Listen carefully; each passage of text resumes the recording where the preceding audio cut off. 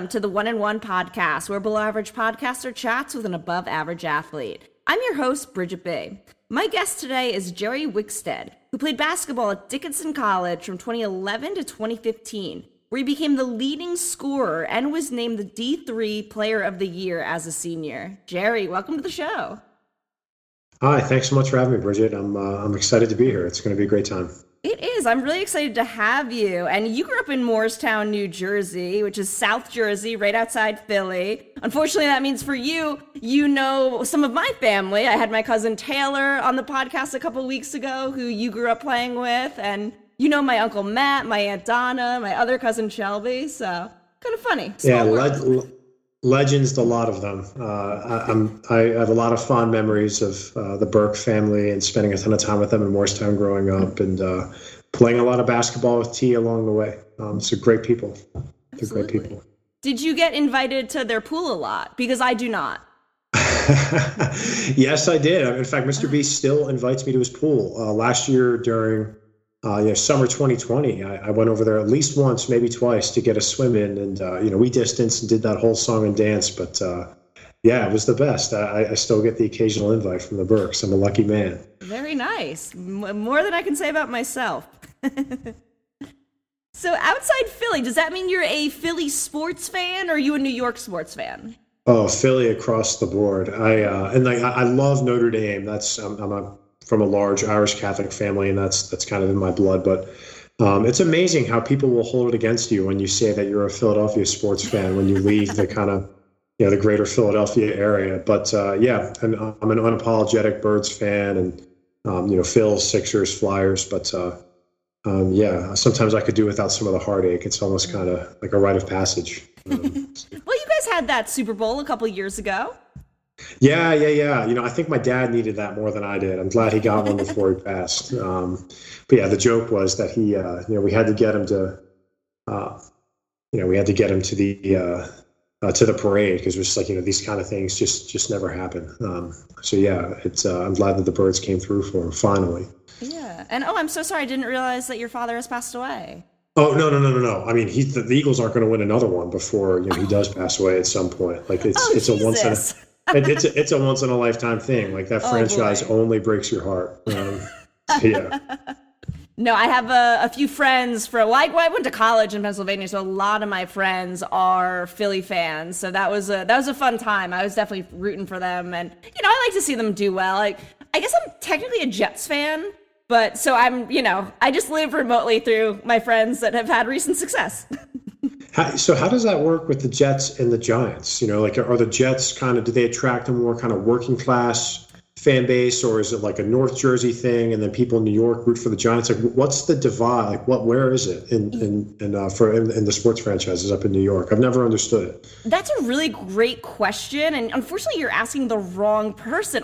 You might be right with the working class, and maybe it's like it started out as like different parts of the city rooted for different teams, but a lot of times you'll find that Jets fans are also Mets fans, and then Giants fans are also Yankee fans. But then some of my friends are Giants and Mets fans, and my boyfriend is a Jets and Yankees fan. So I don't know what to tell you on that. It's very confusing. Yeah. Sounds like there are a lot of kind of split loyalties up there. That's not a problem you're going to have in Philadelphia. Most loyal fans around.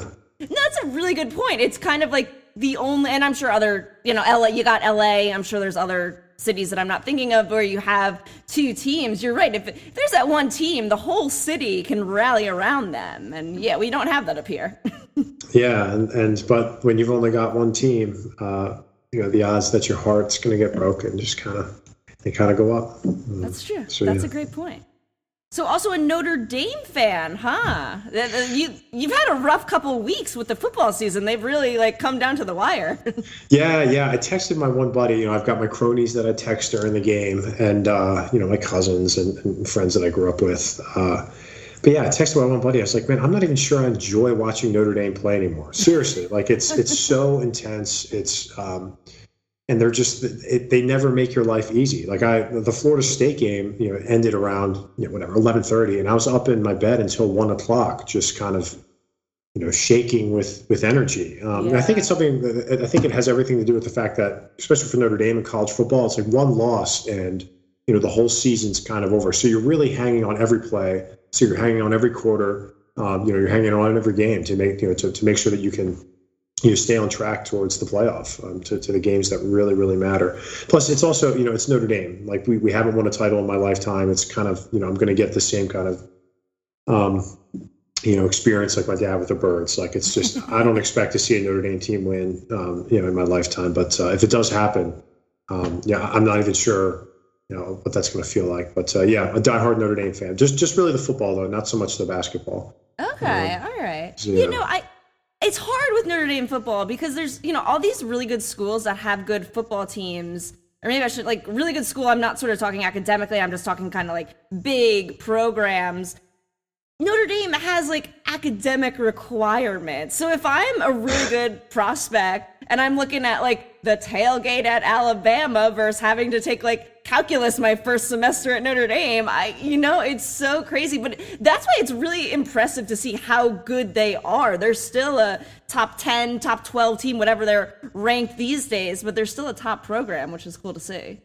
Yeah, it's one of my favorite things to hold over other fan bases is the standards that Notre Dame maintains. I do like to pretend, and who knows what the athlete experience is really like. At Notre Dame, I'm sure they have a lot of tutors and kind of things handed to them. They're kind of guided, through the school. But, I do like the idea that, the kids there are true student athletes. That's another big kind of perk to rooting for Notre Dame, that the experience that they go through is real as opposed to, everything's just kind of handed to them on a silver platter. And it's also nice to know that a lot of the football guys, when they graduate, they're going to have a real education with a real degree that they can, if football doesn't work out for them and it doesn't work out for, 75% of the roster, they can go out and do real things and end up as people that aren't so different from you or I, which is a cool thing. Absolutely. Yeah. Notre Dame grad, that piece of paper takes you a long way for sure. Yeah. 4 for 40. That's what they always say. Mm-hmm. Absolutely. But you said you're not really a basketball fan there. What do you have against Mike Bray? He's awesome. Oh, Mike Bray's the worst. Really? I'm not a big Mike Bray guy. If Mike Bray coached at any other school, I feel like he would have been canned a long time ago. But Notre Dame is such an intense football school; they're kind of content to, back when they were in the Big East, you win the Big East tournament, once every 10 years, you have a Big East Player of the Year, and then you get knocked out in the second round of the NCAA tournament. And they had a really good run a couple years ago when they won the ACC tournament. They went to the Elite Eight. And then they went to the Elite Eight and they gave Kentucky all they wanted. It was a great game, but I don't like Mike Bray at the end of games. I think his X's and O's are a little bit, I think they leave a lot to be desired. And then I also think just their recruiting has really, really struggled. And that's why they've been pretty weak the last couple of years. I went to see them play when I was down at Woodbury Forest in Virginia at UVA, and it was just the brand of basketball that they were playing was just. It was really hard to watch. I'm not a big Mike Bray guy. Interesting thing about Mike Bray that a lot of people don't know is that he's a Coach K disciple. Yes, that's right. And I talk to T about this all the time, but I used to have a lot more kind of respect and love for Duke, and has kind of gone out the window too. So the fact that Mike Bray has been associated with Coach K, a long time ago is a little bit of a red flag for me. No, I agree with you on so much of that. I do personally like Mike Bray. I think I like his personality more than his X's and O's. I don't really look into that as much because I'm a really big Villanova fan. You might know this about my family, but my dad played baseball there and we're just big Nova fans. So that's the team I really will root for and sort of study their X's and O's. But I just like Mike Bray as a person. And then what you said about Coach K, a few years ago, I had so much more respect for him than the past couple seasons. Some of the things he said in press conferences, how he handled the lack of handling the Grayson Allen situation. There's just so much. I definitely agree with you there. The thing that I'm dreading the most with this upcoming college basketball season is the goodbye tour that Coach K is going to get. I mean, it's going to be so obnoxious and over the top. And honestly, part of me wonders if he really wants that. I'm like, does Coach K really want to go out at UNC and get a standing O when he goes out on that floor for the? I feel like if you're as intense of a competitor as you prop yourself up to be, you should invite the boos, like invite the hate, and then go win that last game at UNC. Yeah. So yeah, the goodbye tour thing that's really pervasive in sports right now. I'm so over. It's almost like we're the media and sports fans all over the place are acting like Coach K's passed away. It's like he's retiring. He's not dead yet. It was the same thing with Derek Jeter, your dad, Dwayne Wade, Dirk Nowitzki. It's just like my pop. So yeah, I'm not excited about that. But I'm a sucker. I'm going to tune in for UNC at Duke like I do every single year. It is the greatest. Everyone should. If you're a basketball fan, you need to watch that game. Yeah. I need to work on Mr. B to get some of those tickets. Oh, same. No, don't take mine. I feel like I finally I've gotten somewhat of an in. I had his kid on the podcast. He really liked it. Don't come in and don't take what I've earned. Yeah. That truly is a bucket list. I've been to Cameron for a game, but a Duke UNC game in Cameron, that is. That's like the pinnacle of sport. It's just the spectacle of the rivalry and that environment. It's got to be awesome. Even though I will say the Cameron Crazies are maybe a little bit of a step down from back in the day, from what I think they used to be. Maybe that's just me being cynical, saying that our kind of culture is neutered from where it was 10, 15 years ago. But maybe not. Yeah, no, I'm not sure. And it's been so weird. There were no fans in the stands last season. And it was particularly weird to watch the Duke game without any of the crazy people with their face painted and all that. Yeah, for sure. I'm excited to have fans back in the building. Hopefully we can get through the Delta variant and fans will be. And I honestly, even for Coach K's sake, his goodbye, to the sports shouldn't be in an empty Cameron indoor. He'll come back for another year then. He's not going to retire in an empty Cameron. Yeah. And I think everybody would welcome that and understand that, to be honest. Yeah, definitely. One more thing I have to say about Notre Dame basketball. You're talking to one of the biggest women's Notre Dame basketball fans. It's been a rough few years, but prior to that, it was so much fun. So what's your connection there to Muffet McGraw? And she's retired now, but she is. I love the assistant coach. A lot of people didn't love her first season, but the first time you're doing anything, it's you can only get better, right? And it was such a weird year with COVID and all of that. But no, I like her. I just always liked Notre Dame. I always liked Muffet McGraw, and then they got sort of better. They won in 2001. Then they were good. Fell off a little bit as far as the national stage. They're still in the tournament every year, but they got really good again in 2011. And I just kind of got back on the bandwagon, I guess at first, but now I'm a diehard. So you can't even call me a bandwagon fan because I'll watch all their games, and they were below 500 last year. Oh wow, that's pretty unbelievable. Because I follow sports, college recruitment way more than I should. But so occasionally I'll get the nuggets about women's basketball, and Notre Dame's they recruit well. The one girl, I can't remember, maybe Sam Burnell. I can't remember her name. Mm-hmm. She's the top. She was the number one overall recruit in the country. She was, yeah. So yeah, that's pretty wild that they've struggled. Yeah, what happened was they had 5 kids leave. Their basically whole starting lineup left to go to the WNBA after the 2019 season, and then it's really just been 2 years that they've struggled. And the kids they didn't have the playing time yet, and they're going to get that, and they'll get better, and that recruiting will go back up, I think. Yeah. It's interesting how some programs have to rebuild, whereas others just reload every single year. A Duke in basketball or a UConn in women's basketball. But I like the fans that stick it out more. UConn basketball fans, Duke basketball fans, I got nothing for you. I don't need to have a conversation with you. But the fans have, and with Philly, you understand, with Notre Dame football, you understand. It's you stick it out through the rough parts, because that's who you are. You're a fan. I could easily have been a UConn women's basketball fan. I have a lot of respect for that program. It's not like I'm against them by any means. But, it's there's no fun. They kill teams. What's the fun in watching that? Yeah. And when you do struggle for a long, long time, it makes the triumphant moments just that much sweeter. Absolutely. Couldn't agree more. All right, Gerry, let's get into your career here. We took a deep dive into all of that, which I liked. I loved it. But let's see, how did you get into basketball? That's a great question. And Taylor, your cousin Taylor is really at the heart of that story. So I was always the tallest kid in my grade. And in fourth grade, that was when I met Taylor. And he was playing in a travel league at the time in a town next to us, Mount Laurel. Our town didn't have a youth league yet.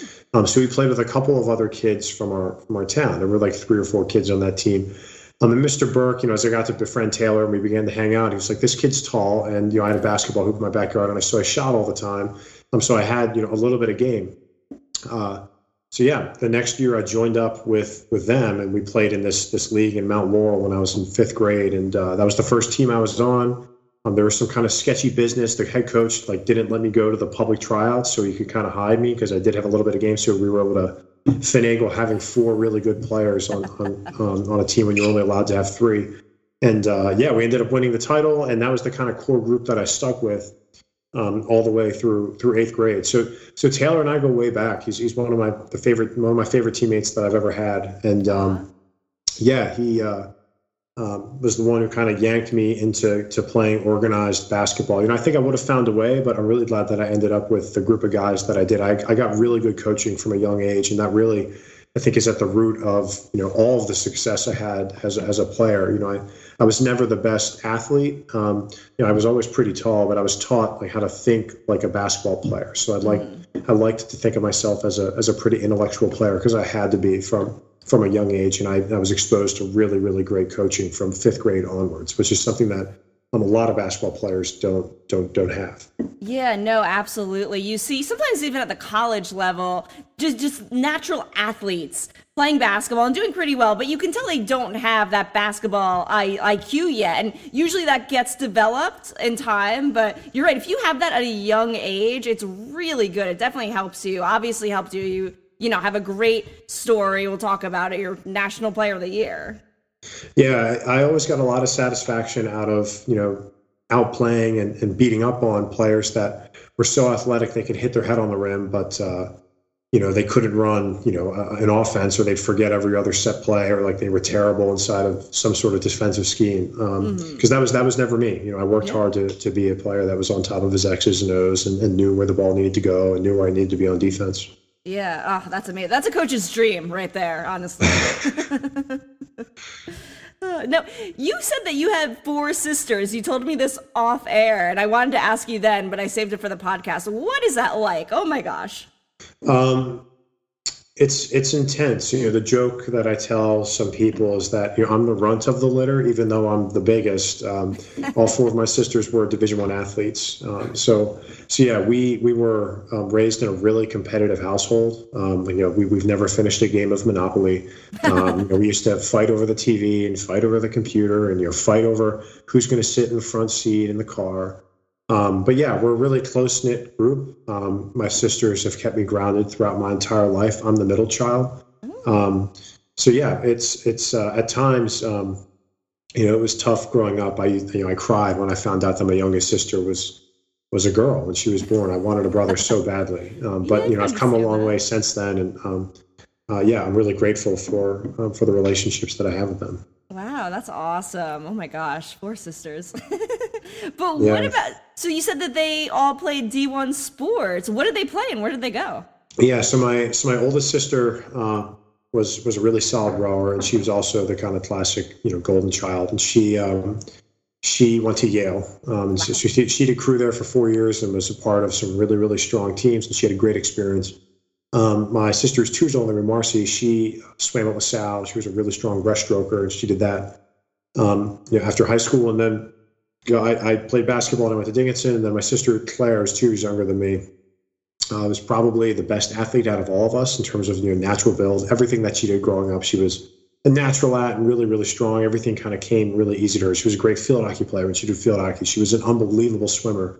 And then she started to get some injuries and she was 12, 13. So she got into crew and she got into high school, and she was a top recruit and had a ton of success on the high school circuit. So she committed and went to UCLA.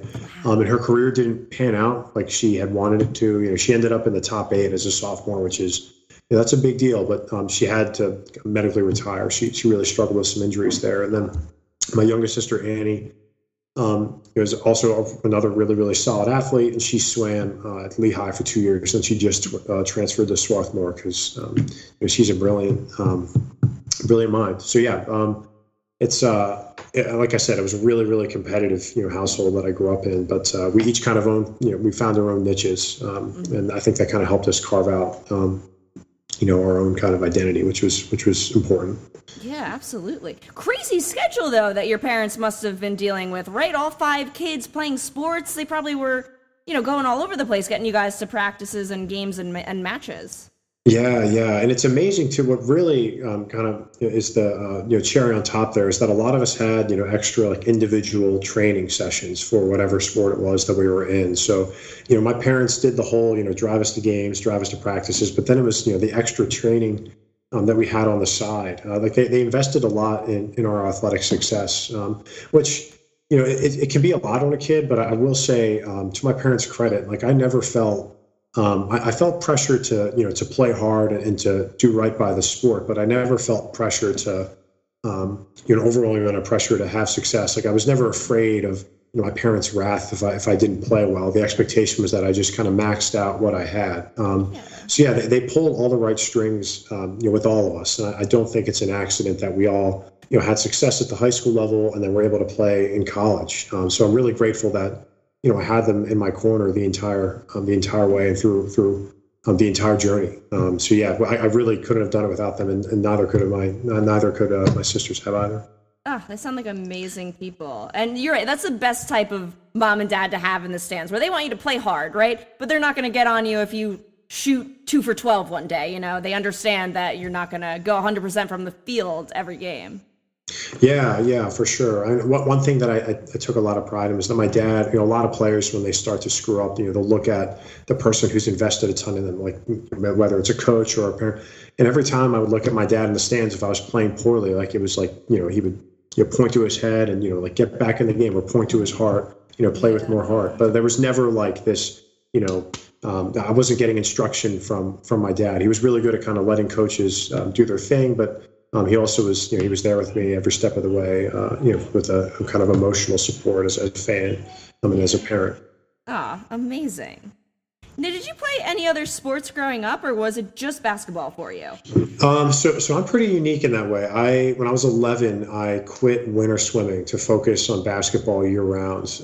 But I stuck with winter swimming all the way through high school, and I think that did help me kind of keep my muscles and my body in a pretty good place, because basketball is a lot, but I wasn't the best swimmer, and I also wasn't the most committed. I would miss out on plenty. I missed out on plenty of practices and meets to go to basketball games or even basketball practices. Basketball was always first, but I did have that in my locker and in my corner. So it was good to lean on that kind of one season out of the year.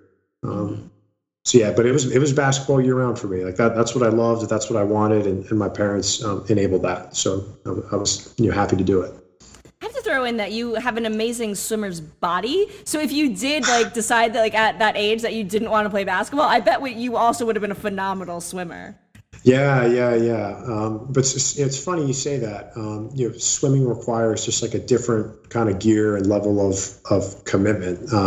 When I was swimming, I swam year round for maybe 2 or 3 years. And the tricky thing about it is that's a very lonely sport. I feel like a lot of people don't realize that. Like when you're competing and when you're training, you're not communicating with anybody. And it's also, it's a very individual or individualistic sport. So I feel like a lot of people on a lot of teams, they train together and they make each other better. But at the end of the day, if they're in a race with a person that's, on their team, they slit their throat to be the first one to finish. And seriously, so I feel like swimming can kind of lead to some toxic relationships. It's not like basketball where you need everybody on deck and on hand to make sure that you have success. Yeah, no, it is kind of weird in that way. I think the same way with wrestling too, where you have to wrestle off at practice to see who's gonna compete in the match. Yeah, with swimming, like you said, you're on the same team, but you guys could be in the same race, and obviously, you're not rooting for your teammate to win over you.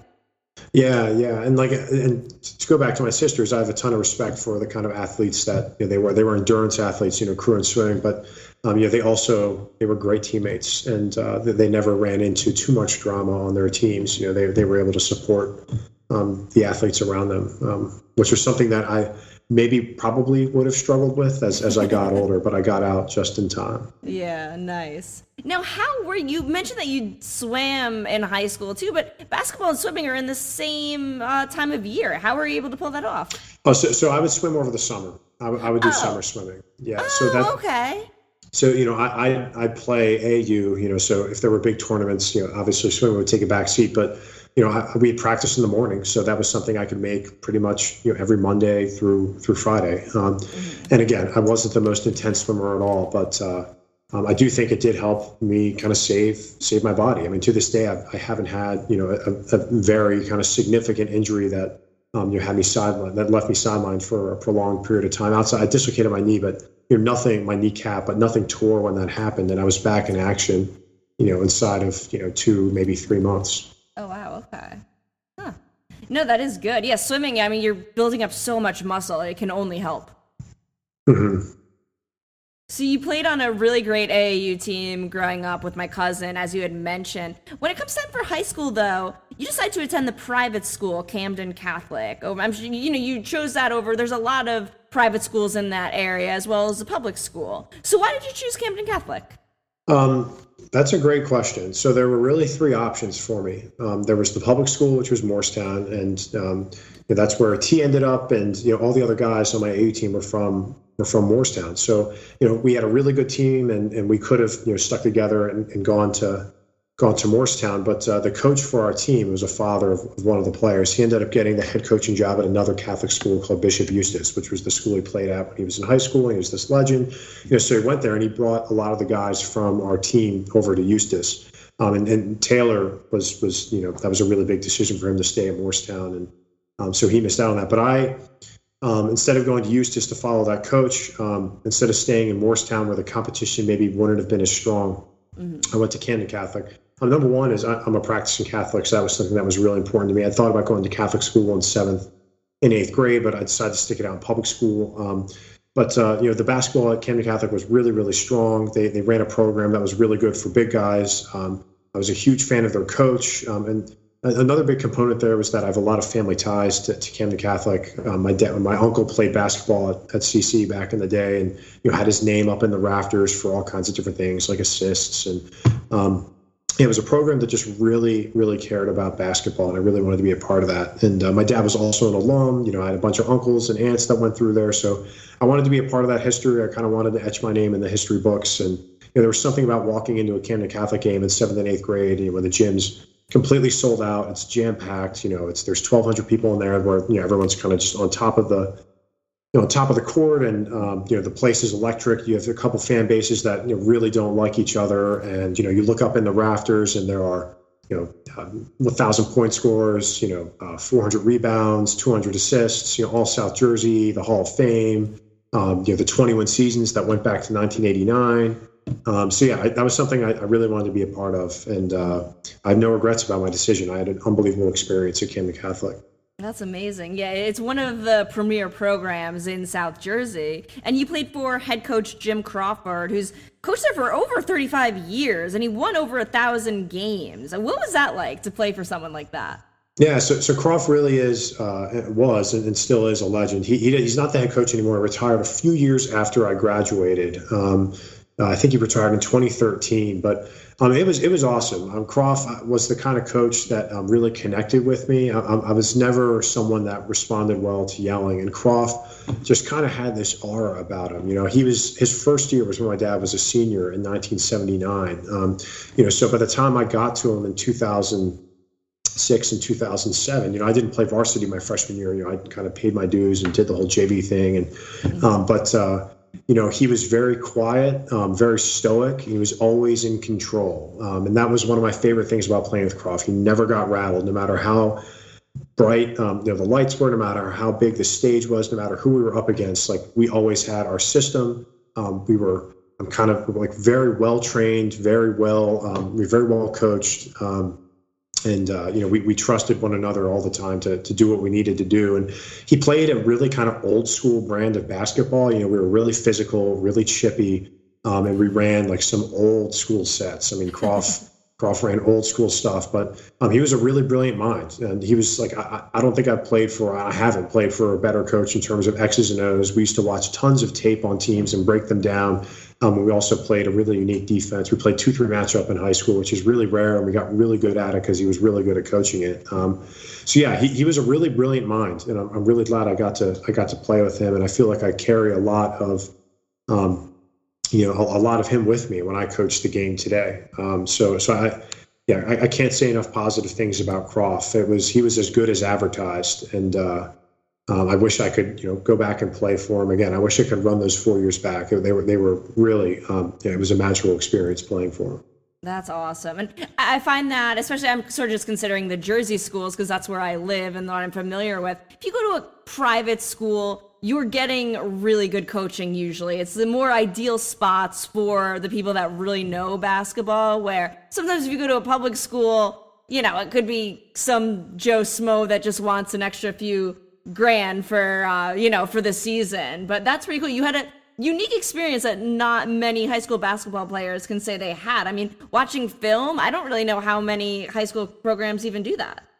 Yeah, we did a lot of that. Croft, he had these cronies that would go out and film, because a lot of, you're playing on whatever it was, Wednesdays and Saturdays. So, he would have these fans of the program that would go out and film, opponents on the same nights that we were playing. And then he'd break it down that night and we'd go into practice, the next day, and we'd break down what they were going to run. We'd break down bad habits. I mean, one of my favorite things that he would do is that he would pick on players, right? So he'd look at, habits that some players had, and he'd pick up on the fact that Bridget, turns her head whenever her man, runs to the corner. So like he's, that she's someone that we can screen and expose and exploit to manufacture wide open buckets around the rim. So he was really good at, kind of finding matchups that worked for us and then exploiting them over and over and over again.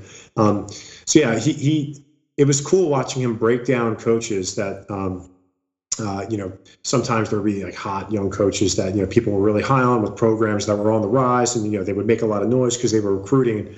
Croft never recruited. The players that went to Camden Catholic went there because they wanted to play for him. He had that brand name, and it was just cool to see him go about it in his old school way and just kind of, dominate a lot of different programs with the kind of same core values and same core sets that he had for years. Yeah, absolutely. That's awesome. And 2-3 matchup, that's, from what I understand, kind of a difficult concept to learn in high school. Obviously, if you go and play at the college level, you got to know more as far as X's and O's, but that's pretty difficult, so I feel like, at the high school level. Yeah, for sure. And that's I still carry that with me today. I wish we could have played 2-3 matchup in college, but I think it's the best high school defense because it looks like a 2-3, but it has all these man-to-man principles. So if you're not an experienced coach, you don't really know what you're doing, you're going to really struggle against it. But yeah, it was amazing how every single year we would kind of start off a little bit slow in it, but by the end of the year, once we played together, we've kind of gelled and cemented the kind of chemistry that we needed to have to run it well. It was always, it was a handful for other teams. My senior year, we returned 4 out of the 5 starters that we had from my junior year. And it was just amazing how we were able to kind of get it off the ground quickly. And we ended up going 29-2, winning state, and winning with the best team in South Jersey. And a lot of that had to do with the fact that we had so much experience playing for these kind of playing in this complex system that Croft, taught. So yeah, again, I can't say enough about him. He was a brilliant basketball mind. He was great. You mentioned state title your senior year. And did you also win the Tournament of Champions too? No. You should have reminded me about that. That was sorry. Yeah, no. Totally cool. My senior year, we did win the state title, and that was honestly, I've played in a lot of big games and games that meant a lot to me. I think that out of every single game that I ever played in, I think that game meant the most to me. I went to Camden Catholic, to play at that level, and my sophomore year we came really close and we lost. We blew a 7-point lead inside of with 4 minutes to go with no shot clock, and we ended up losing by 4. And I fouled out of that game, and I got a T when I got fouled out. It was one of only 2 technical fouls I ever got playing back in the day. But so yeah, and then my junior year, when we probably had the most talented group of guys, we had some seniors that were really good. We choked in the playoffs and lost. So yeah, my senior year, we came back and everybody got a lot better. And it's a weird story. So we went up to Toms River to play against St. Peter's Prep, who was this nationally ranked team. They'd beaten Oak Hill Academy that year. They'd gotten as high as fourth in the country. And, we're huge underdogs for this game. We have some talented players, but we only had one Division I player that was in the rotation. Anthony ended up going to Lehigh. And so we go up there to play, and we're wired. We're excited for this game. We know exactly what we have to do. And the power goes out. There was this crazy storm, so we couldn't play that day. So we literally took the court, and the place was running on auxiliary power, so they called it. And they were like, come back here tomorrow at noon or whatever it was, and we'll play. So, all our fans had to go back home, and we had to go back home. But I remember Croft made a big deal about it. He's like, don't tell anybody. We're going to go back to Camden Catholic, and we're going to practice tonight. We're going to get a leg up on these guys who were playing. They're all going to go home and go to sleep and then come back here. Like, we're going to make something out of this. And he invited all the parents to our practice that night. And if you asked any one of them, they knew right away. Even if they had the jitters going on the game, they're like, they're going to win tomorrow, because we were wired, we were ready to go. It was just like this clean, crisp practice where it was like everything just ran smoothly, efficiently. Like we were ready to go out. And we went out the next day, and we took like a 12. It was one of those games where we went out, we came out hot, and we took like a 12-point lead, and they were just whittling away at it for the rest of the game. And they eventually got it down, and they tied us at a couple points, but we never gave away the lead. And then we held on, and we ended up winning by 5. And yeah, it was just a feeling of kind of jubilation and honestly a little bit of relief when we won, because the class that I was in had a lot of good players that, there were a lot of fans of the program or whatever. There was a lot of pressure from the outside to succeed, and to kind of have that burden get lifted off your shoulder was a really special thing. And also when you're 18, like the only thing that matters in your life is like, that stage and, that competition. So like it felt like I was on top of the world, and sometimes I kind of look back at my 18-year-old self, and I'm just like, man, like there's so much more going on, but like that was all that mattered to me at the time. And so to kind of reach that high was a really, really special thing. And it's something I'll never forget. Yeah, no, and that's sort of all you knew at the time, right? Obviously you get into adulthood and you realize that there's, a lot more to the world, but winning a state championship as a senior is still something that's really exciting. Crazy though. I mean, I can't imagine like you're getting to the game that day. You're like, all right, we're going to play for a state title, and the power goes out, and it's like, okay, all this like emotion that you have and like excitement. And now you just have to like, all right, like table it and do it tomorrow. That must have been pretty hard. Yeah, it was. And I remember, like, it's funny though, because we knew that we were ready to go, and the things that we were worried about on the bus ride back when we were, going back to practice, like, are fans going to be able to, like, are they going to make the drive again? Are they going to, drive up 95 to get to Toms River, make that hour-long trip? And like it was. I remember thinking the things that we were worried about, were just kind of little things. Like we knew that we were going to play well. We knew we were going to put our best foot forward, and we did. We got the result. It was a special, special day. Absolutely. Oh, amazing. Now, in high school, did you play any of those schools like St. Anthony's, St. Patrick's, St. Benedict's that like recruit nationally? So we did not play St. Anthony's my senior year. So my senior year, we won state, and then we went to the Tournament of Champions, and they actually seeded us as the 1 seed, as the number 1 team in New Jersey. And that's when we got as high as 24th in the country, which was, like, again, insane because we had one Division I player. But yeah, they seeded us as the 1 seed. And the number 2 seed that year was a school called Camden Catholic, which T actually played twice a year. They were in the same conference as Moorestown, which is wild. But yeah, Camden Catholic that year upset St. Anthony's in triple overtime for the parochial AA or parochial B, as small private schools in Jersey. They took that title from St. Anthony's for the first time in a long time. St. Patrick's and St. Anthony's won every year, and that's the Trent Catholic team was loaded. They had Division I guards all over the place. They were super fast, and we played them in the TOC, and we were actually winning. We were right there all game long, and then in the fourth quarter we were losing, and there's no shot clock, so we had to come out of our matchup zone, and that's when they just smacked us around because they were so much faster than us. But yeah, we never played any of those like big national powers. We played some of the Philly schools that were really good. Like Roman Catholic was amazing. Malik Waynes, I know you're a big Nova fan. He was there when we played them, and he lit us up, but we beat him by 3. So Croft was really good at like finding programs in the kind of in the greater Philadelphia area that would pay dividends when we'd play in the state playoffs. Like my sophomore year, we played LaSalle Prep from Philadelphia, and they had a couple really good big guys. And we beat them early in the season. It was a great game, whatever. And then when we played Holy Spirit later that year for the South Jersey title, the winner of that game would go to the state final. They had a couple of really good big guys. And I remember we were really nervous. We're antsy. There were some sophomores in the locker room like, oh my gosh, this stage is so big, whatever. And then he was able to get up in front of the whole team and be like, this team is no different than LaSalle. In fact, they were better, and we got this the whole way as long as we run our stuff. And we went out and we won. Wow. So yeah, we played good competition, but we never reached, St. Anthony's or St. Pat's. Mm-hmm. Okay. It just speaks to the program that Jim Crawford did create. He's not there any longer. I'll repeat that because that sounded weird. It just speaks to the program that, Jim Crawford had. You were playing all these Division I teams that had Division I players, and as you said, you only had one, and you still got it done.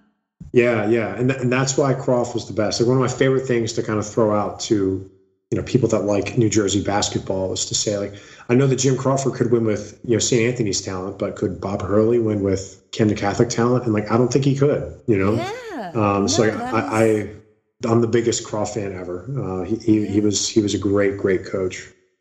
No, I 100% agree with you. I think there are some coaches out there that are great recruiters, but if they didn't have that recruiting skill, could they turn some lower division kids into really, could it be a powerhouse team? And I think the answer is no for a lot of them. Yeah. And what's really amazing about Croft is he had 21 seasons from 1989 all the way through 2011. And there were teams in there that didn't have any talent at all, but he just kind of had this program that was extremely methodical and tough with a really strong culture. And, we get passed down from the seniors to the juniors to the sophomores to the freshmen. And we had success for a couple decades in the best division, best conference in South Jersey. Absolutely. Now, Gerry, can you talk a bit about your recruiting process? Because you don't actually go straight to college, right, from high school. You end up doing a year of prep school in Lawrenceville, New Jersey. So sort of talk about that recruiting process and why you chose prep school. Yeah, so my recruiting process was crazy. Because we had a really strong team my sophomore year in high school, that kind of put me on the radar of a lot of different schools. I did the whole AAU circuit thing the summer between my sophomore and junior year, and then again the summer between my junior and senior year.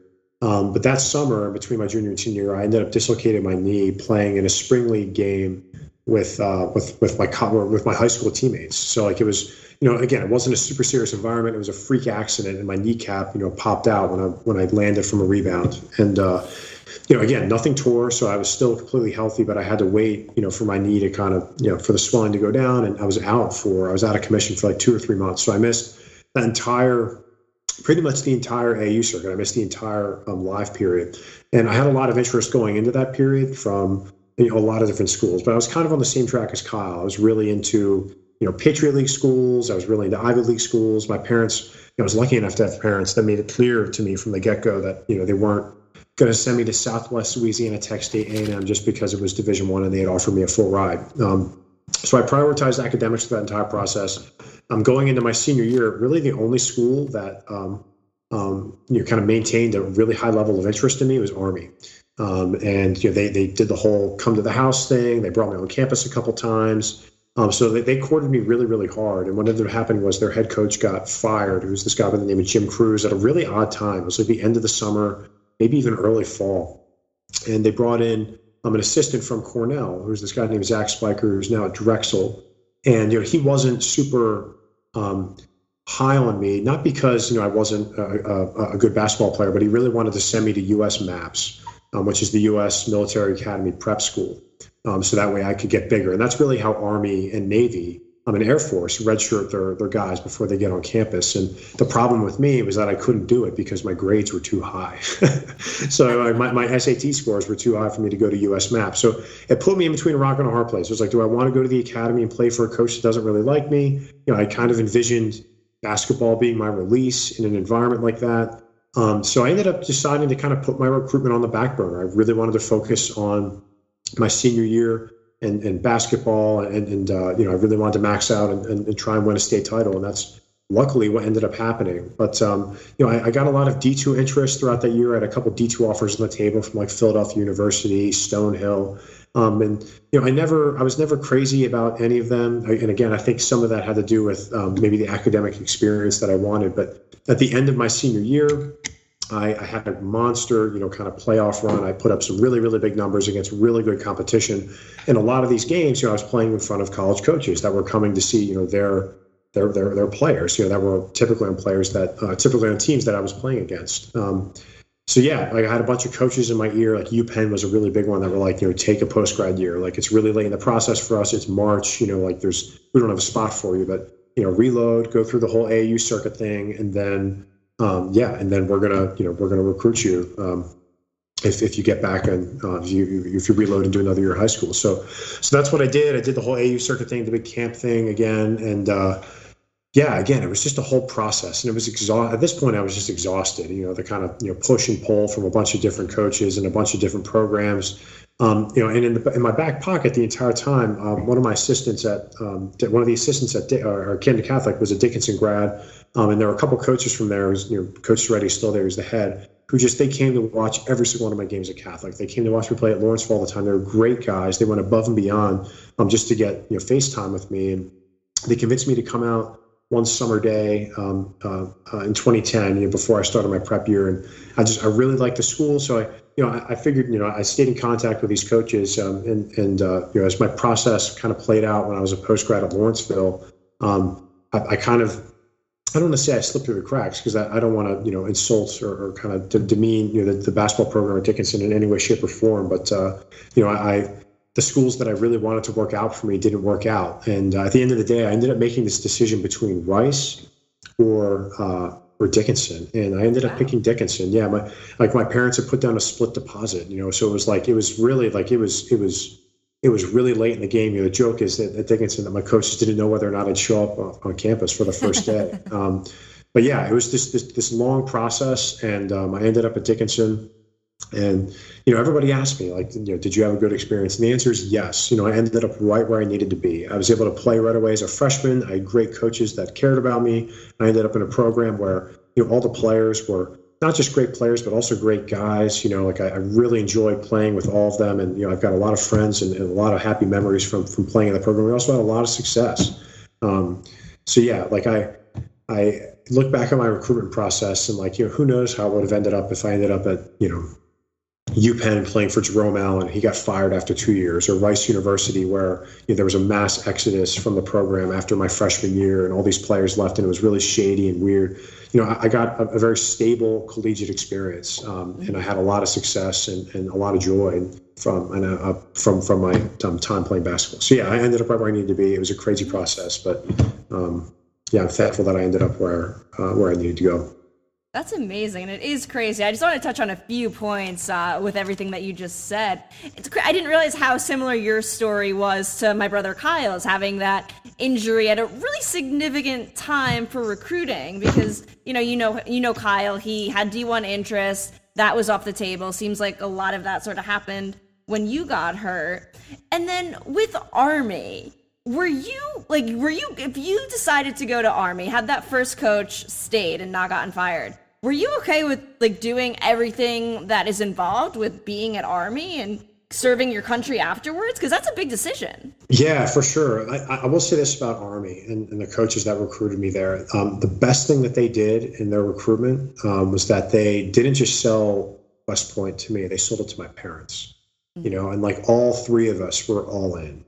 And yeah, that was something that I wanted to do. And, at the time, a lot of people were like, you, West Point? But, it's funny. I think, the kind of adults that I've turned into is someone that I thrive, in kind of very structured environments. And I thrive when I'm kind of comfortable and I know what my expectations, but the expectations are, of me and the places that I'm working. And I think I would have done really, really well there. And I think they saw that in me from, all those years ago. But I was completely sold on the academy. I was all in. I was ready to do it. Nice. Nice. Good for you. Like, that's going to be so hard for them to recruit the academies, right? Because, like, if I was, which I never was, but if I was, like, a prospect in any sport to go D1, and if they contacted me, I'd be like, no way. Because I know myself, I would not help this country at all. Thank God we have soldiers that do. Like, that's why we're the greatest country there is. But I know I would not have helped us at all. Yeah, that was something I hadn't decided yet. But I remember thinking, like, what branch am I going to go into? I think there were like 16 or 17. I can't remember. But, it's like, am I going to do infantry? Am I going to do transportation? Am I going to do armor? Am I going to do air cavalry? I hadn't made up my mind. When they were recruiting me. But yeah, my parents, me, like we were sold on the whole like 5-year commitment thing. That was that wasn't going to be an issue. Mm-hmm. Oh, cool. So then, okay, you go to Lawrenceville Prep for a year. Talk about, okay, you're in boarding school, which is not college, right? So you're kind of looking on Facebook, seeing all your friends at college, but at boarding school, as far as I understand, there's some strict rules that you have to be back in your room by 9 p.m. and stuff. Was that a little bit difficult? It was tough at times, but I will say it was exactly what I needed. I don't think I got what I wanted at the time, which was, a Division I offer to a Patriot or Ivy League school. But I was a major homebody growing up, and living on my own, but also kind of having that structure and that guidance and a dorm parent right nearby. And my dad drove by campus every single day on his way to work. Even though, I was on campus, like I had those outlets if I needed them. But I was able to grow up a ton. At first it was tough, seeing all your buddies go off to school, but I also don't want to shortchange the boarding experience. Like I had a great time and I made some great friends. There were other postgrads there. And, we had some awesome memories that, we still look back on and laugh at. It was tough, but it was what I needed at the time. And I'm grateful that I ended up at Lawrenceville. Yeah, that's awesome. And as far as going to Dickinson, again, another similarity with my brother Kyle, TCNJ had been on him the whole time. They were his first letter. And, even through his injury, past his injury, they still wanted him. And that's the experience you had with Dickinson. They wanted you the whole way through. Yeah. And again, they were just they weren't overbearing. They were just genuinely good guys, the coaching staff there. And I still have close relationships with the two coaches that were after me the hardest, Coach Reddy and Coach Stuart Smith. But yeah, they were great. I mean, I'll never forget the FaceTime that they put in. Like my senior year at Camden Catholic, we played up at Rutgers, and the whole place filters out. We have a press conference after the game because we won and we're going to the TOC final. The whole place is empty. And my dad, went out to get the car so I wouldn't have to, walk any further, whatever, it's gassed, exhausted. So I'm waiting at the entry of this like barren parking lot.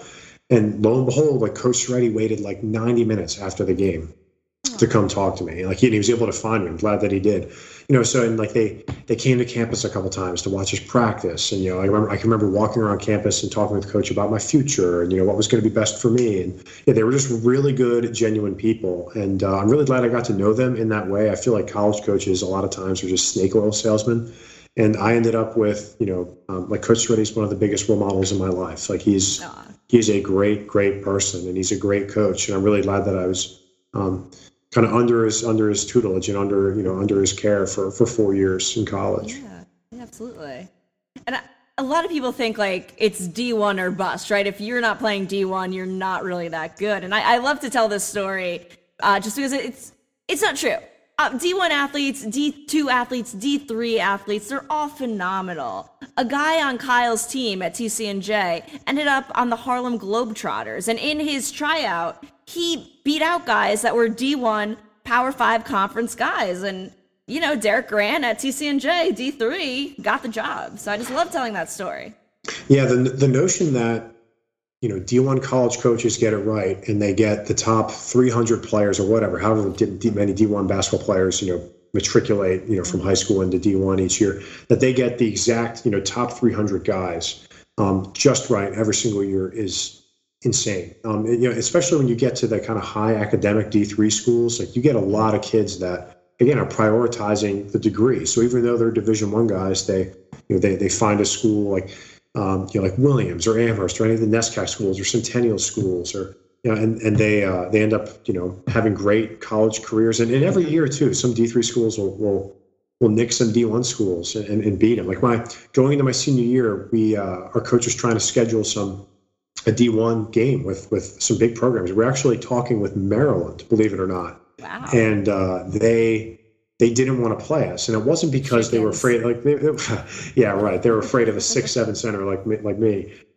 They apparently, like, the risk reward there just isn't there, right? Like, if they play you, they're supposed to beat you by 40. But if you give them a game and you win by, or like Maryland only wins by 10, it looks really bad. And God forbid you lose, that's a horrible look. I mean, Iowa, not 5 years ago, lost to Wheaton College, at home. Like that's a bad look. And Wheaton was really, we beat them in the Sweet 16 my senior year in 2015. So like some of the guys that I was on the floor with playing against, they went on to beat Iowa.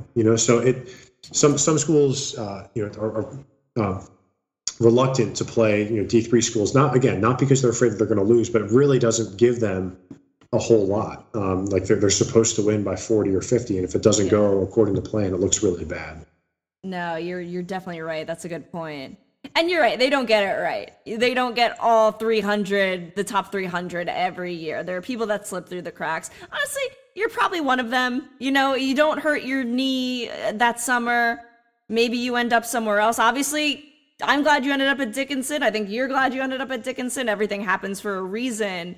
But yeah, it's just, it doesn't always go that way where if you're D1, you're better than any D2 or D3 player. Yeah. It is. I had a couple guys on my team that were like, everybody has their own story, especially like the highest level of D3. Like, for instance, we had a 6'7" point guard who was class of 2016. So I played with him for 3 years. Unbelievable player, could handle, could shoot it, just an unbelievable athlete, long and wiry. And he ended up going on to be an All-American his senior year. And just D1 player like every day of the week. And he didn't really play AAU. So he like really flew under the radar. And yeah, he was, his public school was in coach's backyard. So like they were on him for years, and they'd been recruiting because they were recruiting his brother, so he slips through the cracks. The next thing you're marching out a 6'7" point guard at the Division III level, who's, a player that can score at all three levels, and he's got a high IQ. And there are a lot of guys like that across the D3 landscape where they end up in programs, by some miracle, but then they ball out and they have great careers. Mm-hmm. Absolutely. Yeah, Derek Grant, actually, similar situation. He didn't play much AAU, so he didn't get that D1 recognition. And it was obviously that loss for the D1 programs was TCNJ's gain. But so tell me now, Gerry, how was that transition getting into college, playing college basketball compared to high school and prep school basketball? There's got to be a learning curve there. Yeah, there is. I remember calling my dad after the first practice I ever had in college and just being like, Dad, I don't know how I'm going to make it through the season, like without getting hurt. I mean, the practices were extremely physical. Everybody that's on the team can play. Everybody was recruited to be there, the exception of a walk-on or two. And yeah, just the level of intensity with that you approach everything with is just on another level, whether it's a preseason workout, whether it's, a practice, 3 weeks before your first game, whether it's a shoot around the morning of the game, or even just the way you take care of your body before and after games was just different. So yeah, the learning, there was definitely a learning curve, but again, like I can't say enough about the culture of the program that I walked into. The guys that were upperclassmen, they really looked out for me and really took care of me. And like they pushed me to be the best that I could be. They brought a lot out of me, but they also loved me up a ton to make sure that I was good every single step of the way. But yeah, there's a big learning curve, like the speed of the game, the physicality of the game, and the time commitment outside of kind of the immediate practices and game times was definitely a level up. Yeah. And I probably should have said this before, but Dickinson is in Pennsylvania, so pretty close commute as far as your parents getting to the games, right? How many hours? It's like 2.5 hours without traffic on the Schuylkill Expressway. So yeah, my dad would hustle over from, his law office is up in Trenton, so he would hustle out there on work days and he'd catch my games on Wednesday nights. And there were also teams, the Centennial that are in Philadelphia, so they could always make the games at Haverford or Swat or Ursinus. But yeah, it was like just far enough away for me to be my own man, but also close enough where my parents could come to campus on any given weekend and they could make most of my games. Yeah, that's awesome. You actually scored 20 points in your first collegiate game. I'm sure you remember that. Wow, you've done your research. Yeah, I did. That was a fun kind of coming out party because I didn't know I was going to start um, until like 2 or 3 days before our first game. Even though I knew, like no disrespect to any of my teammates, they were also big guys. I knew that I was the best one on the roster, but like my coach, they kind of held out and telling me. And then, yeah, we were getting our doors blown off. We were playing against Washington Lee, and then we ended up making a run to come back. And I had a couple big threes, and yeah, it was a great game. But yeah, it was odd because at the time there was like my freshman recruiting class, the guys that were in my class were really strong, and there was one kid, Chris, who had a great career with us. He was an unbelievable defender. He could fly. So of course, word had spread across the small campus here that was Dickinson, and everybody knew that this kid could jam and just was a ball, whatever. And so it came as a shock to some people. Like my best friend Perry, who was watching the game live, he watched a ton of my games. He said he was laughing the entire time, and like the commentators, they couldn't believe that just like what I was doing on the floor because I'm a pretty introverted, quiet person, and then boom, like I kind of took the campus by storm, I guess. Oh, that's funny. It's a great freshman year for you. You averaged nearly a double-double. Dickinson goes 14-12, which actually the worst record you're going to have there. So how did you guys turn that around from going 14-12 to your sophomore year going 21-8? Yeah, so we had a lot of growing pains my freshman year. We only had one senior and we had 6 juniors, and only 2 of those players, the one senior and the one of the juniors, were like heavily involved in the rotation. So we were really young. So we struggled with problems that young teams typically struggle with. We turned it over a lot. We'd have some significant defensive lapses, for 4 or 5 minutes in a game. And like that's one of the biggest things about making the jump from high school to college. It's like if you take off from 15 to 12 minutes, like that'll cost you the game. So yeah, like kind of going through those growing pains and figuring it out in my freshman year was huge for us. I mean, we started my freshman year and we were maybe like 3-9 or something. Like we weren't very good to start the year, but then we really turned it on in the second half of the season, and you could see that we were going to turn a corner. We knew that we were good. So yeah, going into my sophomore year, it was fun because we knew that we had talent. We knew that we put in a ton of time to get better, and we also had a really strong incoming freshman class with guys that went on to do great things. So we knew that we were going to be good, and we continued to kind of work hard and buy into the culture of the program. And yeah, we just limited a lot of the mistakes that hurt us my freshman year. So with experience, we were able to kind of turn it and flip it in another gear and have a lot of success and get our first NCAA tournament berth since 1997. Amazing. Yeah, so it sounds like just a young team that needed to play more. Yeah. We needed to play together more, and we needed to be free to make mistakes and learn from them, and that's exactly what happened. So we were able to rattle off 20 wins on my sophomore, junior, and senior year, which was great.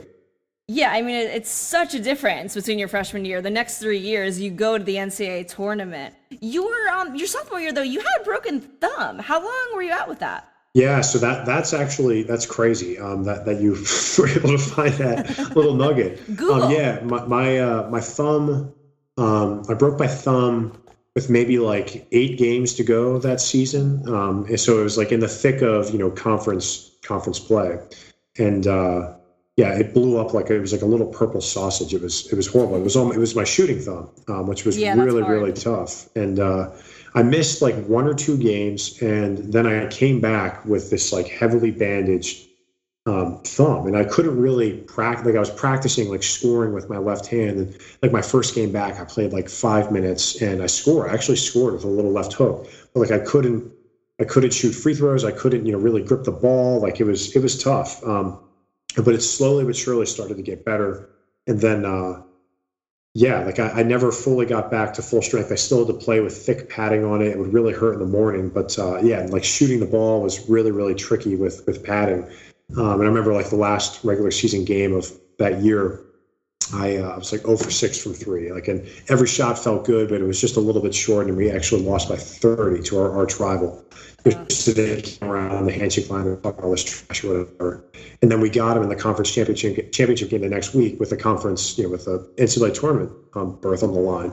And we ended up killing him by like 20 or 25. And I hit a couple threes, and it was the best feeling, kind of dealing with this kind of broken thumb and overcoming that, and, just taking it into our arch rival who we didn't like at all. Yeah. Oh, that's amazing. Good for you, though, for even like playing on a broken thumb. I'd be like, I need to sit out. But yeah, even with that injury, you managed to be first team all conference, which I believe you're going to do for the next 2 years as well. You're three-time first team all conference. Yeah, and not to sound like an arrogant, whatever, I should have gotten it my freshman year too. The guy who got it in front of me was, a junior or senior, and I had better stats than I was a better player than whatever.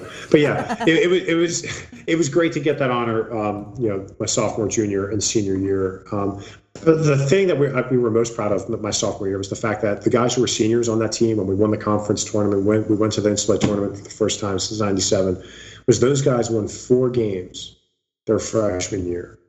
And for them to kind of like start from the bottom and then make it all the way to the top was really awesome. And what was really special is at the D3 level, it's typically guys that don't play a lot. They quit, or like they'll say goodbye to the game. And we had 6 guys that were seniors that year, and 5 of them didn't really play. And some of them would step up and spot some minutes here or there, but they weren't regular members of the rotation. But they stuck it out through the bad times, and like they put in all that work through all those off seasons, and all that frustration coming back the day after Christmas, and they were rewarded with a really, really special season. And I'm really glad I got to share it with those guys because they really helped me max out what I had, and were a huge part of the success that the program had. Yeah, wow, good for them. Love to see guys that stick it out and don't either just quit or transfer. It's amazing. Yeah, they're all legends, the whole lot of them. Yeah, so you guys get into the tournament, you win the first game, end up losing in the second round, but that had to be a great experience, and it's an experience you're going to have the next 2 years as well. Yeah, so that first round game was special because we got to play it on our home floor. The D3 tournament's a little bit different, and yeah, so it was the biggest crowd in Dickinson history. I mean, you couldn't, there were no seats. It was overflowing with people. It was like beyond capacity. And yeah, we rode that kind of energy to this blowout win. It was, again, to go back to those guys, it was really kind of a culminating experience for them to kind of start, from winning 4 games and playing in empty gyms to like having the entire town and campus show out. So yeah, that was a really special experience. And we rode that wave going into the second round, and we drove all the way out to Ohio and got smacked around by Worcester College. It was one of the worst games of my career, and but it also was kind of a wake-up call. They were a big national program. They still are a big national D3 program, and it was kind of like, this is what the competition at that next level looks like. So we got dominated. It was kind of a wake-up call, but it motivated all of us to kind of go back to the drawing board and figure out not just how do we have a great regular season, and not just how do we beat Johns Hopkins in the conference tournament, but it was like, how do we compete at this national level? What does it take? What do we need to do with our bodies? What do we need to do schematically? So we had that experience, and then we were able to come back the next year, and we actually drew them in the NCAA tournament again, played them on their floor again, and we actually ended up beating them. And that's amazing. Yeah, that was definitely a top 3 or 4 win, like in all of my basketball games ever. It was such a special moment for us to kind of, get dominated by them and then come all the way back and eke out a win on their floor and finish their season, which was great. Yeah. Oh, that is great. Yeah, that junior year, it's actually the furthest you're going to go in the tournament. Funny enough, you actually lose in the Centennial Conference Championship to Johns Hopkins, but you have that at-large bid because you're such a good program. You went 24-7 that year. Yeah. And the crazy thing about that team was, and again, no disrespect to the team my senior year, but because we were still really strong. We had some great players, and again, we had that culture and we had great coaching. But my junior year, we were probably that was probably the deepest team I ever played on. I mean, we had 8 guys that were, at least 7, but I think 8 guys that were like legitimate, Division I players. So we were deep. We were strong. We had lots of shooting. We had great size. We had played together for a long time. We were loaded with upperclassmen. So yeah, we were really strong that year, and we weren't sure we were going to get an NCAA bid after we lost to Hopkins on our home floor, and we were one of the last teams in that year, and we ended up getting a 10 seed, I think, maybe an 11, but we get. A 10 seed, and we end up winning the first round game, and then we got the 2 seed, which was Worcester, and we ended up beating them on their floor, which again was really, really special because a lot of guys in that locker room had just been dominated by them the year before. We were able to come all the way back and win against them.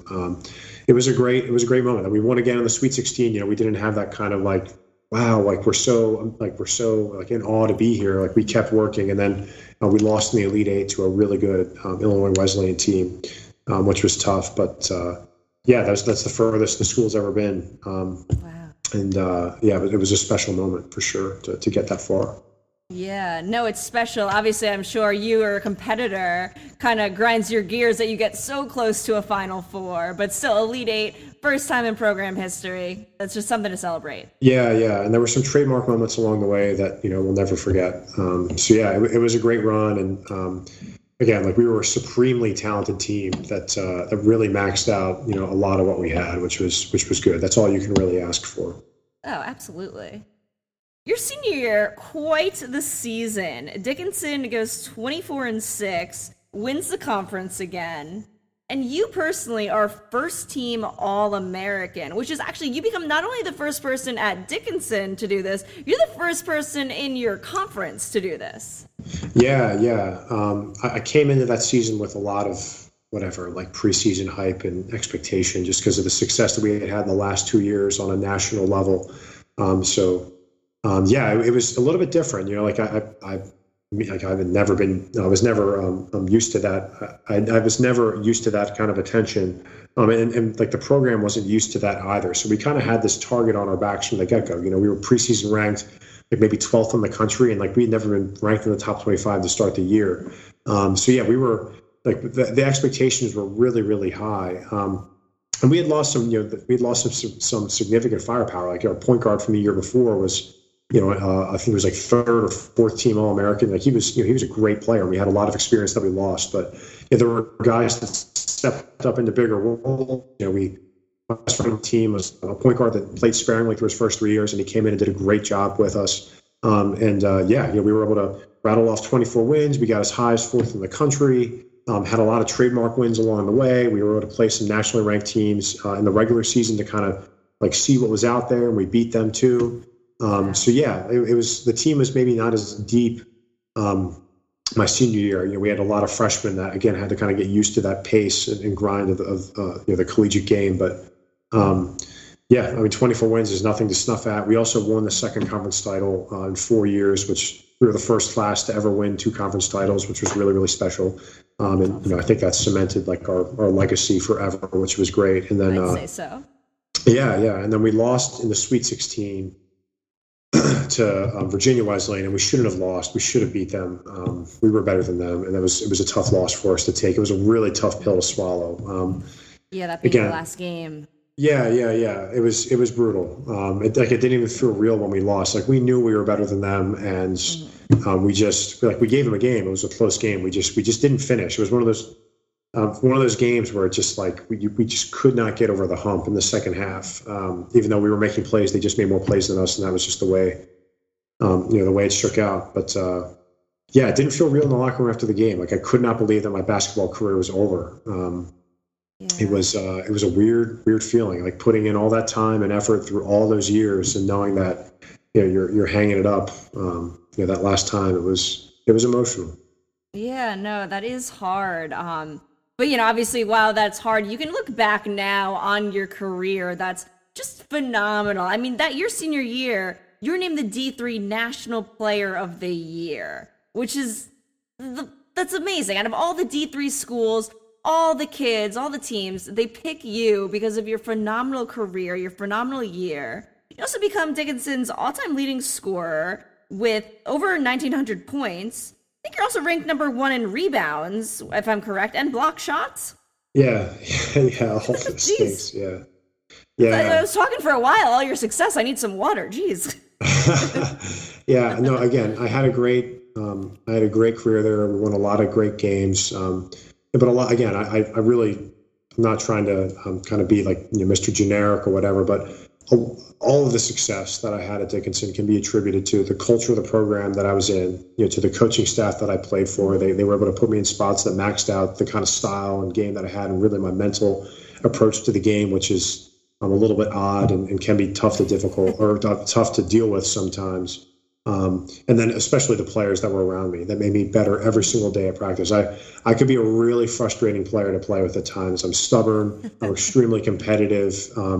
And I see the game a certain way. But all those guys not just put up with me, but they helped me max out what I had. And again, like all the success that I had, I think is a reflection of all the time and effort that everybody in that program put into me. So yeah, I again can't say enough about the program at Dickinson and the coaches that I played for and the teammates that I had and the support that I had from the community and the students and my family.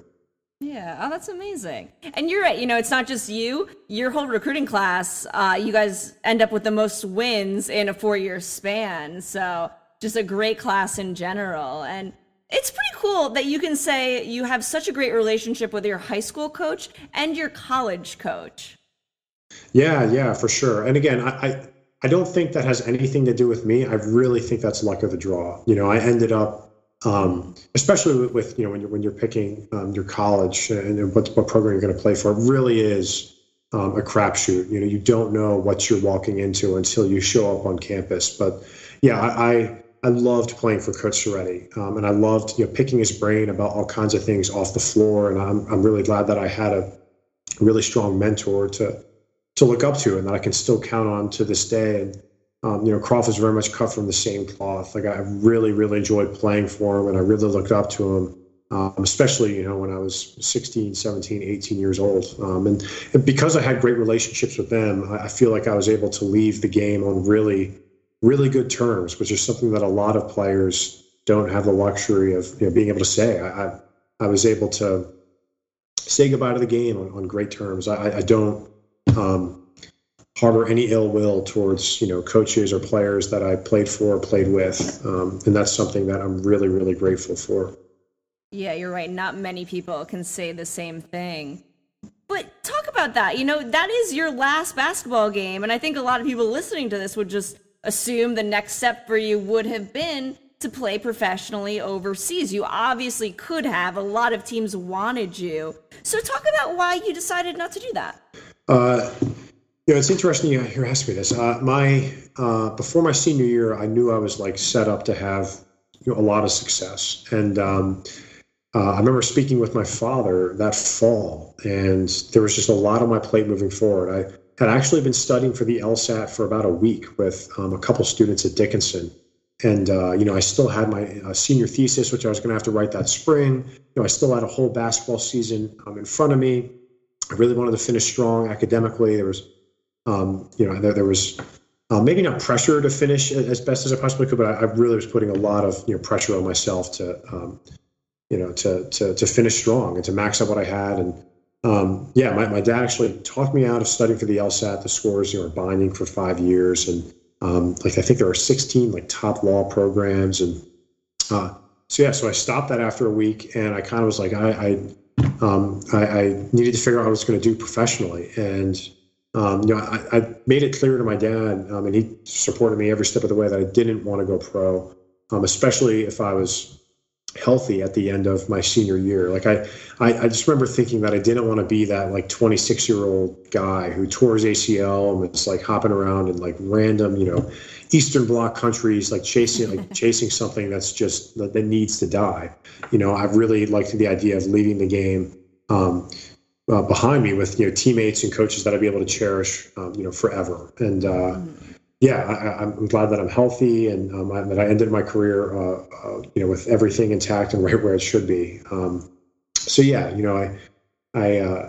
have no regrets on not making the leap over to Europe and trying to play. And just the idea of being a 28-year-old entry-level employee somewhere is just, I didn't want that to be me. That's actually a really good point. I don't think a lot of people would think that way, senior year of college, what's to come after your career ends, because you're right, going overseas, you make good money, but you're not going to be retiring at 28. You're going to have to go into the workforce. And that's an interesting thing to say. Wow. Yeah. And I'm glad I had that foresight there and my father's affirmation, it's his wisdom to be yes, you are right. So you graduate in 2015. What the heck have you been up to? Yeah, it's funny you mentioned that. So I went down to the D3 All-America game my senior year after my career had ended, and I showed up there, and all these players are there that are great players, and everyone's talking about what are you going to do after graduation. And every single one of them are like, I'm going to sign with an agent and play overseas. And I got Player of the Year while I was there, and I got all these crazy looks when I was like, I'm not playing overseas. I'm going to teach at a boarding school down in Virginia.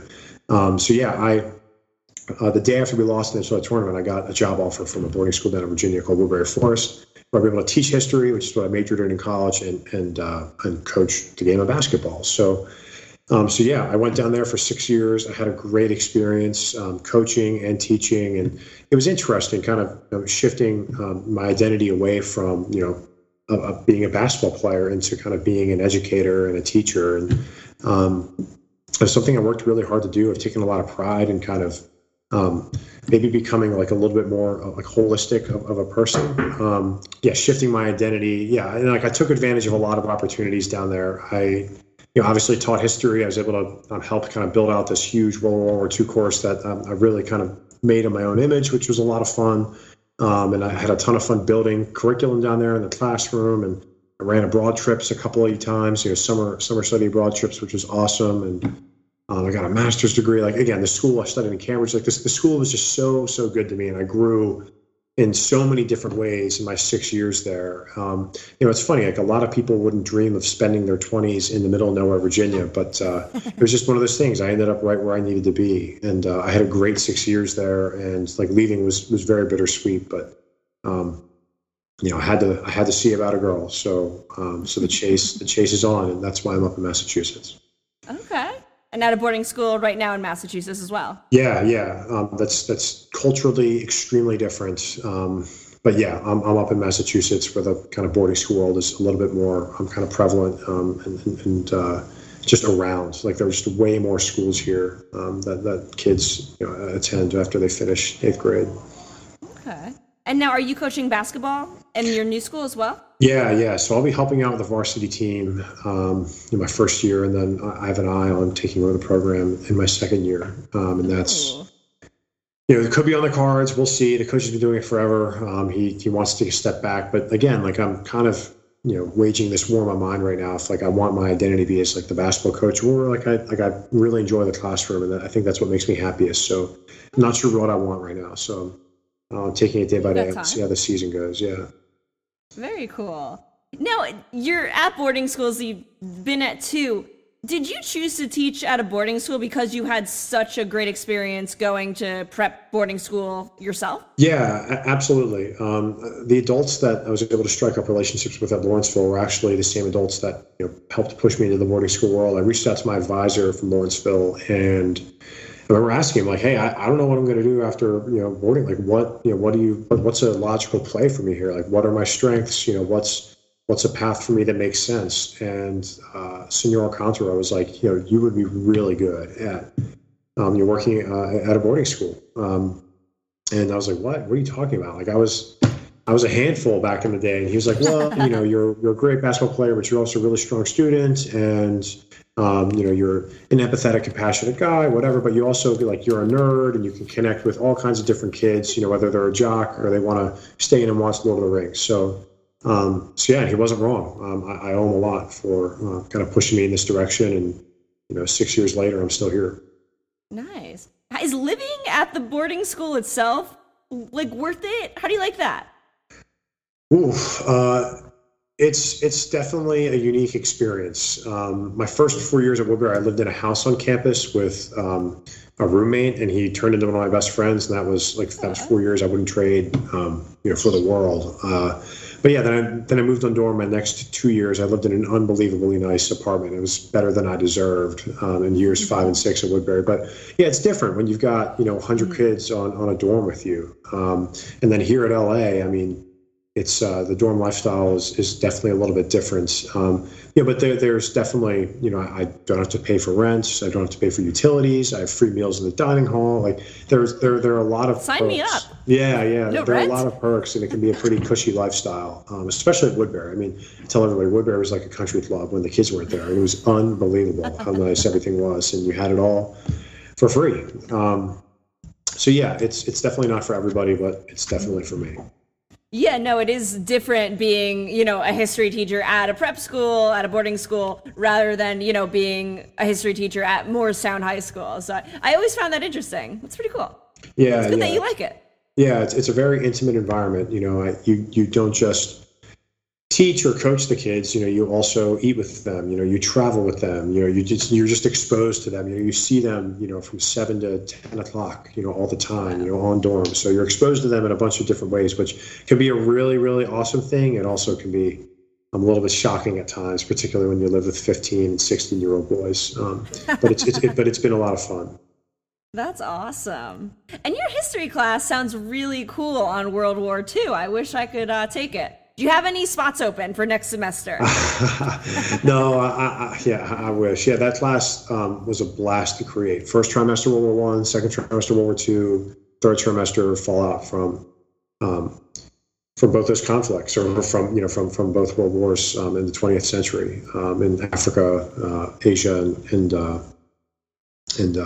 my gosh, in the Middle East. So yeah, it was an awesome course, yeah, it's maybe so the kids that take it joke around a lot. Like they love the course and they love the class itself, like being in the classroom. But the amount of homework that I give out is leaves a lot to be desired in the eyes of a 17-year-old. Oh, you're kid. one of those. Yeah, yeah. They'll thank me when they're 30. That's what I keep telling myself. Gerry, I have loved our conversation. I like to end the podcast with a couple of fun questions. How does that sound? All right, fire away. All right. Who is your all-time favorite Philadelphia Eagles player? Oh, man, that's a great question. All-time favorite? I'm going to go with Brian Dawkins. He's a legend. Right. He's an absolute Good legend. One. Yeah. He was mental, but he was an absolute legend.